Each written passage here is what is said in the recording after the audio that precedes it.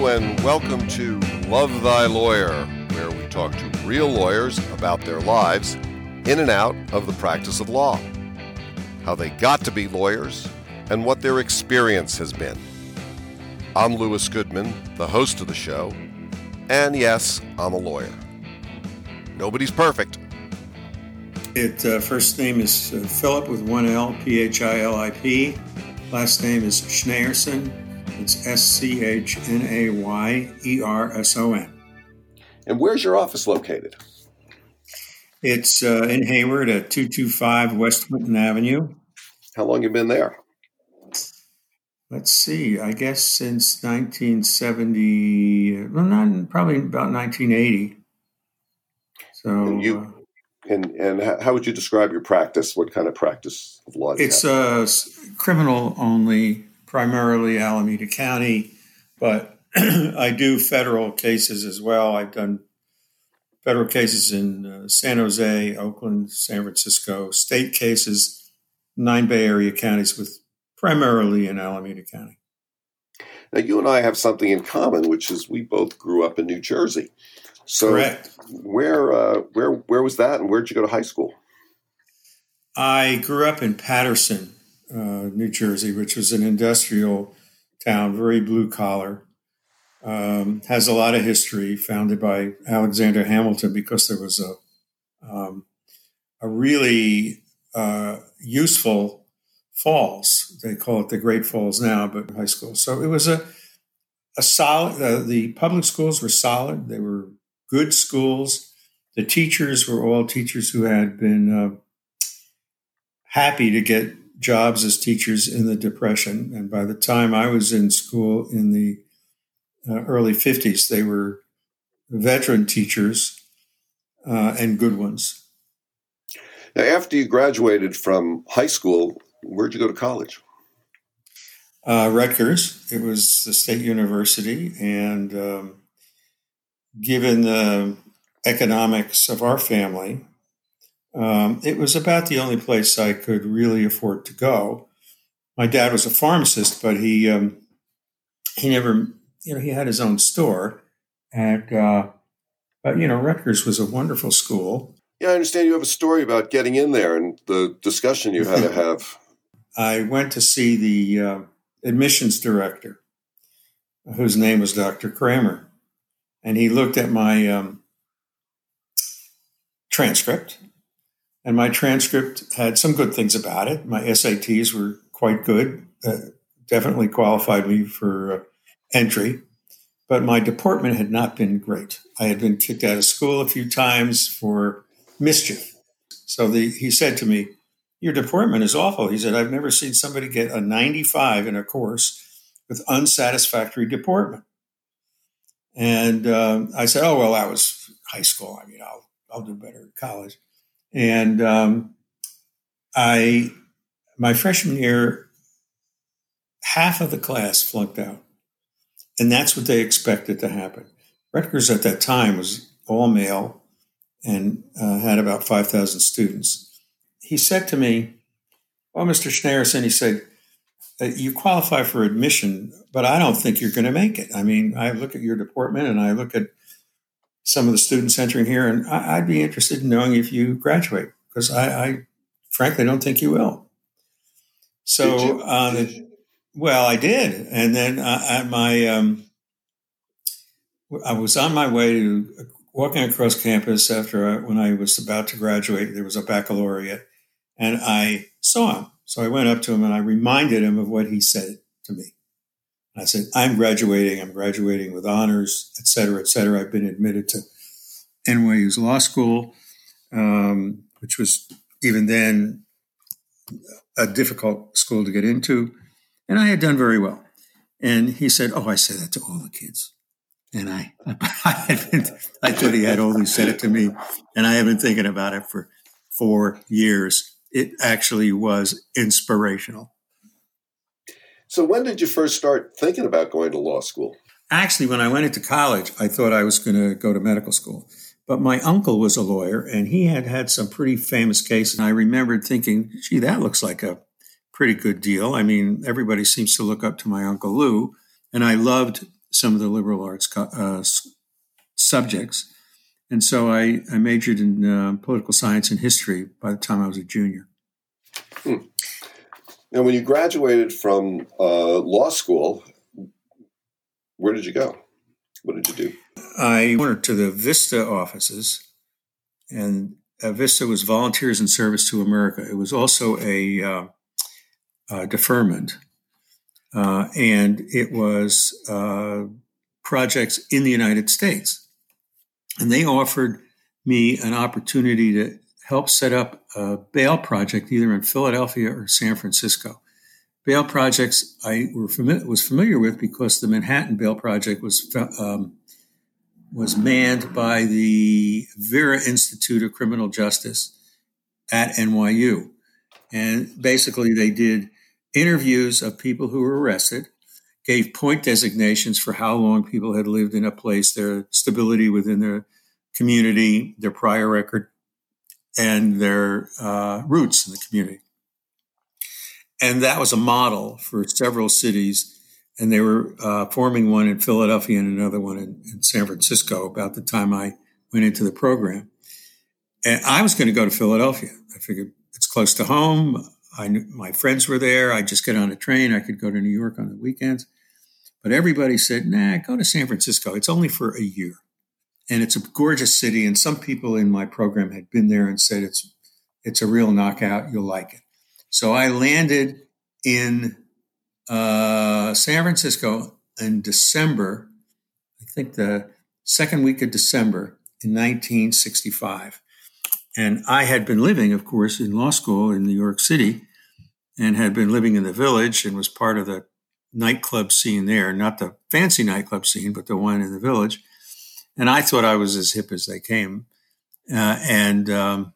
When I got to San Francisco, it was just about the time that LSD was still legal and people were taking LSD. And the goings on in the Haight-Ashbury had just begun. And I could not believe my eyes about some of the things that were happening here. And I said, God almighty, I mean, San Francisco was where it was happening. Yeah, I was just wondering if you could be specific about some of the things in San Francisco that were so fascinating at the time. Well, when I arrived, one of the volunteers told me that there was this 3-day dance. This was in January, I think, of 66. And it was at one of the venues, either Longshoremen's Hall or the Avalon Ballroom. And I said, a 3-day dance? I'd never heard of such a thing. It turned out it was Ken Kesey's Trips Festival. And I walked into what I thought was going to be something like a nightclub scene, and it was way beyond that. I mean, it was half-dressed people, totally stoned, and I said I'd never seen anything like it. I mean, people in New York had been drinking and dancing, but they didn't stay up for 3 days, and most of the time they had clothes on. For I think $5, you could go to the Fillmore. And for that $5, I got to see the opening act was Richie Havens. The main act was Janis Joplin and Big Brother and the Holding Company. And again, I said, holy moly, this stuff is, I haven't seen live shows like this for this cheap. And it was wonderful. I mean, these were great crowds and it was great music. And it was wonderful seeing these people before they became really super duper famous. Well, let me just pull this back in for just a second. Can you give us like a brief history of your legal career? For the first 2 years, I worked at the Bail Project, and basically we started at 6 a.m. interviewing people on the 5th floor of the San Francisco City Jail. These were people that had just been arrested, had not yet been arraigned, and then from about 8 o'clock till noon, we checked their references, make sure they lived where they said, made sure they worked where they said, made sure they had family where they said, looked at their prior records. And then if they had a point total that was sufficient, we brought it to a judge who then released them on their own recognizance. When did you move over to the Alameda County? I got a job with a law firm in the city. And that's when we moved to a little cottage in Berkeley. in the flats. And I worked at that job for a year. And basically the clock moved backwards all the time I was working for this law firm. They did insurance defense, and I hated it. But I had made a friend in a man named Mike Bellacci, who later became a judge in Alameda County. And Mike had been a DA in Contra Costa County, but also had been a public defender in Alameda County. And he knew I was unhappy in my job, and he got me an interview with the then public defender, John Nunes. And I became a public defender in April of 1969. And so how was your experience as a public defender in Alameda County? Oh, I loved it. I loved every minute of it. But, because for a good portion of it, I was the public defender in the small Berkeley office, which had maybe 3 attorneys. And the district attorney during that time in Berkeley was a guy named Buzz DeVega, who until he died was, I considered one of those people I loved the most. And I know you know him as well. Yes, we were very good friends. He was a wonderful guy. And so we had a good time.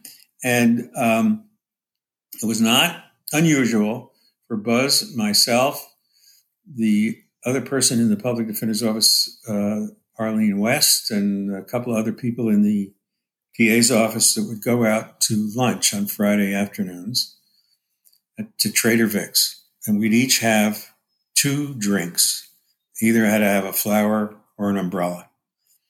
And after those drinks, we would then order food, but we would lay out all the next week's jury trials and other motions or preliminary hearings and resolve all the cases. I mean, after 2 drinks and some good food, there was very little disagreement on what should happen on the cases. And it was a wonderful time. It was very informal. And we don't have that today in these offices, unfortunately, but we did then. So what'd you do? I went to the state public defender's office. Paul Halvonic helped organize that office, and they did mostly appeals. And at the time, they did prison trials. And I got that. I did prison trials in several of the California institutions. I did trials in out of crimes committed in San Quentin, in Vacaville, in Folsom, and in Soledad. And so I got to travel among the counties, which was a lot more interesting than just staying in one county, Alameda County. But near the end of the second year, I was offered a job with a private firm, which included Penny Cooper, because her partner, Jim Newhouse, had left and gone to live in Monterey, and they needed somebody to help in their office in Hayward. And so I started practicing in Hayward. Probably that was about 1978. And I stayed for a couple of years and then went out on my own, opened up an office in the same building I'm currently in, because the Hayward courts were right across the street. They've since moved to Dublin, but at the time it was terrific to be right across the street from the court. And I stayed, I'm still in that building, and that's 40 years ago. And you had a long partnership with Jesse Garcia, is that correct? I did. And Garcia and Schneerson was at one time really the sort of premier firm in southern Alameda County. I'd say we were one of them. I think that our firm handled some of the most notorious cases in the county. There were several wonderful lawyers in Alameda County, you being one, and Jules Bonjour had a good firm with Mike Thorman. I think Tim Reen was another lawyer who we highly respected and still do. But we were what was going on in southern Alameda County for quite a long time. And in the middle 80s, at the height of the drug wars, we held sway. We had a wonderful experience practicing law then. What do you really like about practicing law? the pure aspects of criminal law are far more interesting than the aspects of civil law. That's number one.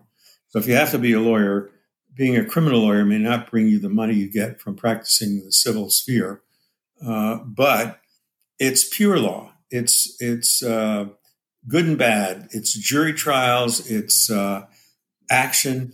I like the criminal lawyers. I mean, I've always maintained that criminal lawyers are really civil to each other. The prosecutors get to know you, and you see them all the time. So you're very straightforward. In the civil practice, I claim people are criminal to each other. My experience in the civil side was that you don't get to see the civil lawyers, but maybe once in your career, or usually, and they can't be trusted. There is a code of ethics in the criminal sphere that is rigorously followed by the practitioners of criminal law, on both sides. And I like. Yeah, I agree. I agree. Is there anything that you don't like about practicing law?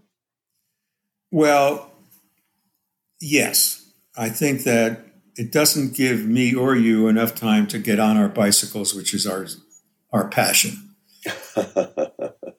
And what about as well?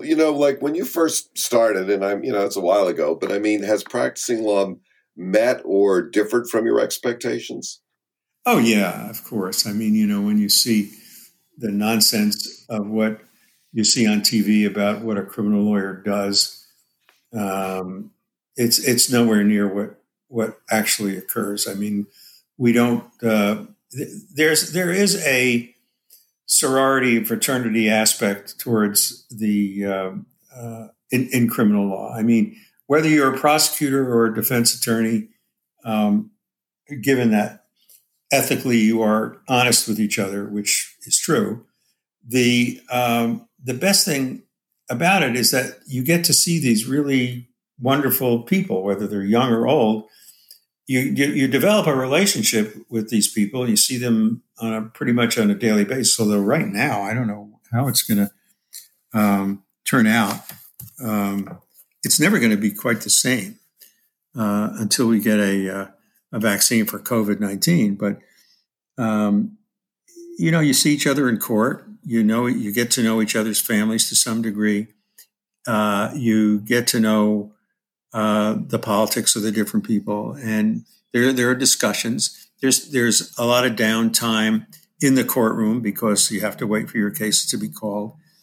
Your clients, for the most part, if you're a public defender, you have to accept what they give you, and some of the clients can be abusive, but not in the private practice. In the private practice, if they are abusive, you can say to them, "I don't want to represent you. Here's your money back. Find a lawyer who you can beat up, not me." And I like that aspect of it too, being able to choose my clients. Do you think that the criminal justice system is basically a fair system? It's the worst system of justice that I can envision, except for all the others. Are there any people in the system or who you really consider mentors, someone who really influenced the way you look at things in a positive way? I think that when I first started, I had a lot of heroes in the public defender's office in Alameda County who really practiced law on a very high level. I mean, I thought that Penny Cooper was a person who I liked the way she practiced. I enjoyed some of the judges who I could name, Marty Pulich, and they were exceptional people. And a lot of the judges were exceptional. They had come out of World War II, and they brought with them the knowledge that having killed people, some of them, that good people could do bad things. They were much more forgiving than the technocrats that came after them. One of the things that we talk about these days is work-life balance. And I'm wondering if you have any recreational pursuits? Well, you know them. There was a long history of heart disease in my family. Most of the men in my family died in their 50s and 60s from heart disease. And so at a pretty soon after I moved to California and realized I could be outdoors almost all year, I started running and working out. And in my 40s, I started cycling. And there was a whole group of people and my wife, and there were other people, a lot of couples that went. And I think that cycling really became the thing that I believe has physically changed my life. And it has brought some balance. I think, first of all, if you exercise, and I know you and I have talked about this, you think more clearly.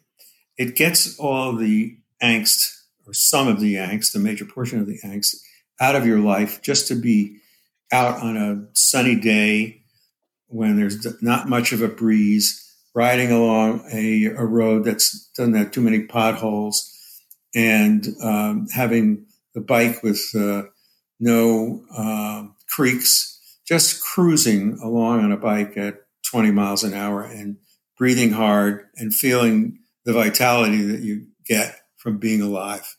And you can pretty much say to yourself, I am glad I'm alive. And I know you feel that, and I feel that. So, Phil, if you couldn't be a lawyer, is there some other occupation that you think that you might choose to do? I've often thought about that. Probably I'd love to work in a bike store or a hardware store. You know, a place where there are toys for men. Uh-huh. I have one final question. If you had a magic wand, you could kind of wave it over the world in any field, whether it's the law or anything. What's one thing that you would change? I would. I think that I'm very worried about our democracy. I think democracy is extremely fragile, and it is not the way men and women have normally lived throughout history. And I think that if there was a way to get money out of politics, and I'm talking specifically, I guess, after Citizens United, and I would try to change that. All right. That's it for today's edition of Love Thy Lawyer. Special thanks to Joel Katz, Brian Matheson, Tracy Harvey, and to you for listening. We'd love to know what you think of the show. Email us at ljgoodman@yahoo.com.